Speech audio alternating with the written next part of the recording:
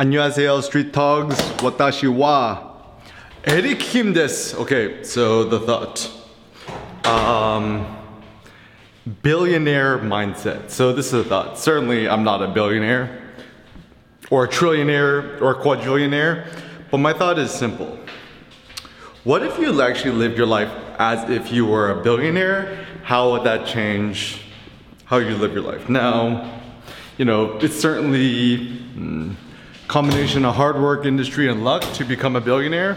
But I think the irony is no matter what, you could actually adopt the mindset of being a billionaire, even if you're not a real life bona fide billionaire. Now, why do I think this is important? I think this is important because... Hi, how's it going? What's up? Sorry, you're somebody else. Okay. What is it for? I'm waiting for Gary. She's coming down. I thought. Oh, okay. You want to come in real quick? Thank you. I appreciate Yeah. it. So billionaire mindset. So let me kind of extrapolate. So the basic gist of a billionaire mindset is live your life as if you're a billionaire, like you had $1 billion of cash just chilling in your bank account. So, you know, the reason why I think this is interesting is because too often in life, we essentially prostitute our body, our mind, and our soul in order to accumulate and accrue more money. Now, obviously money is good. Money is good for paying rent, buying coffee, buying meat, stuff like that.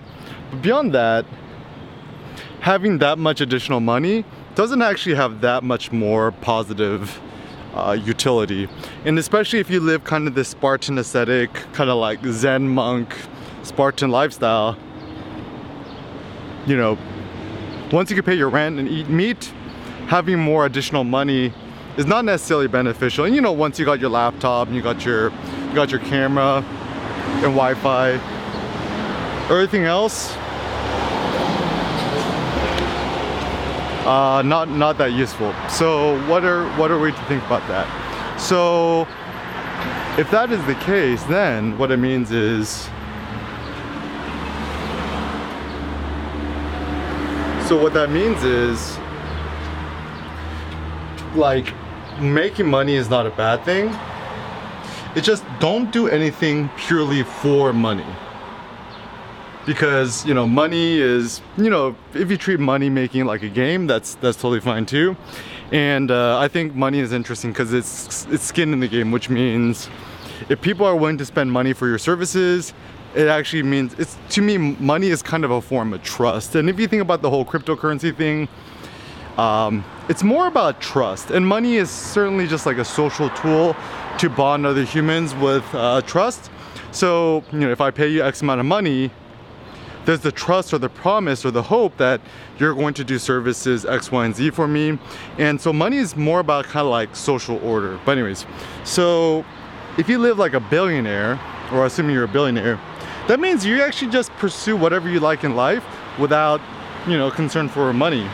Now, for example, you know, I was talking to my friend Sebastian. Shout out to my friend Sebastian Calvo. And he said it's interesting. It's like, yo, if you just became a billionaire tomorrow, you know, what would you do? And most people say the cliche, like, you know, oh, you know, I travel the world, you know, buy a house, buy a nice car, but I'm like, okay, then that's fine and all, but now, you know, it don't even matter you're a billionaire. It's like, with COVID now, it's actually difficult to travel. And so even one thing I've been philosophizing about is, let's say you're a billionaire or whatever, but you cannot travel because of COVID. And it don't matter how rich you is, you know, your health is still gonna reign supreme, because it don't matter how many Lambos and Rolls Royces you got, as long as you're scared for your health, your family, your friends, yourself, all that extra money ain't gonna do you much good. But anyways, so let's do a thought experiment. So let's say you're a billionaire. Let's say you don't own a car and you cannot own a car. You live in this minimalist luxury apartment with all the nice amenities. You got your Wi-Fi, you got your food, you got meat on tap, you got coffee, whatever, fast Wi-Fi, you got your laptop, you got your, you know, all your devices, whatever. then the question is, and let's say you cannot buy a car, you cannot travel, you cannot leave your own city, you could Uber everywhere or whatever, then what is you to do with your life?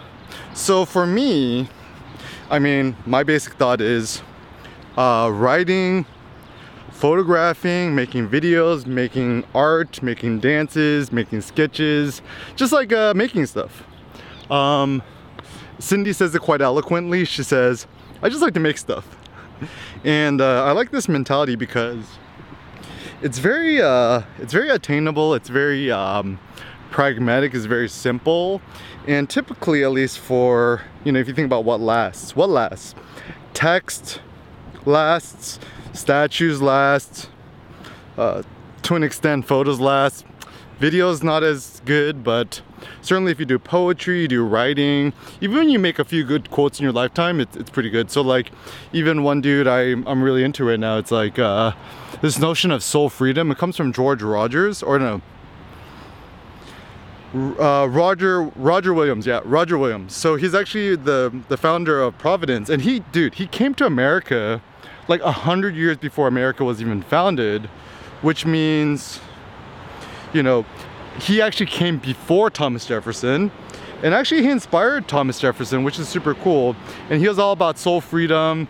He treated Providence like a quote lively experiment where, you know, separation of church and state. And then, you know, he has a quote which is pretty good. So like, forced worship stinks in God's nostrils. And also, you know, talked something about like, I was reading the Wikipedia on Roger Williams, and effectively he says something like, I mean, I might be misquoting, but, you know, if you mix church and state too much, it's kind of like a rape of the soul or something like that. But anyways, so it was interesting to me because, you know, here's a dude who was extremely radical at the time. He inspired Thomas Jefferson. He actually, like, a park ranger actually told me here at the park, was like, we the people, you know, the beginning of the Constitution, Bill of Rights, I forget which one, in American thinking. So Thomas Jefferson actually read the works of Roger Williams, was inspired by him. And so the basic idea is that we the people, you know, me, you, and people, it's actually from the power of the people, not the government, not God, not the state, is the ones who are in power. And it's interesting because I'm starting to think more about politics, where power is derived from the people, and then the people, and then if we truly do believe that America is a democracy, demos means the people, like all the people. And I think in a pure democracy, one vote equals one vote. So the ancient Athenians kind of believed that way. Now with America, with all these lobbying groups, it's kind of a little bit befuddled, but I think America is still the least bad democracy which exists on planet Earth at the moment. So all things considered, I still prefer American government the best, even though it's not perfect. There's never going to be such thing as a perfect government, but I will certainly say with strong confidence, I think American values and liberties and stuff like that is probably the least bad system we got. And also checks and balances pretty good, because no president, no state, Congress, whatever, could actually accumulate that much power. And then because there's limited reigns or limited terms, like, the good thing is the system is set up in such a way that, like, even one bad apple can't really spoil the bunch. I mean, at worst, you're kind of stuck with a bad president for eight years, 2 terms, for, I think so. But the whole system is robust enough that it could deal with it. Even apparently the Roman Empire was set up in a pretty good way that, you know, even though you had a few Neros here and there, it looked like it worked actually pretty good for quite a while. So anyways, talking politics again. But anyways, so I don't know, I just been thinking lately, and, you know, I don't know, life is interesting. Just very simple. Start a blog. Bluehost.com, register your first name, last name.com, make a WordPress.org blog, install it, super easy. And it's the ultimate uber best way to propagate your thoughts, your ideas and stuff like that. You become your own publisher, you become your own media empire, stuff like that. Pay money for the services, self-host everything as much as you can on your own server, or else you can get suckered somewhere. Even for my email newsletter, even though this is like friggin' so much more complicated, I use this platform now called Sendy, sendy.co, and you know, it's a self-hosted email thing. MailChimp.com is still pretty good for emails, but the prices just get a little bit expensive in the long term. So kind of try to disconnect yourself from these platforms. Own yourself, own your own platform. It does seem that the more you own your own platform, you own your own self. Taking back to the billionaire mindset, you know, the Jay-Z quote, I don't got a billion streams, but I got $1 billion. And then maybe I could say things, same thing too, is that like, you know, I don't got a million followers, but I got $1 million. Could be kind of a good notion, but just know that don't externalize your self-worth. Adopt the billionaire mindset, which will allow you to, you know, really think more critically about what you really, really care in life. Certainly I cannot tell you what you should or what you shouldn't care about in life.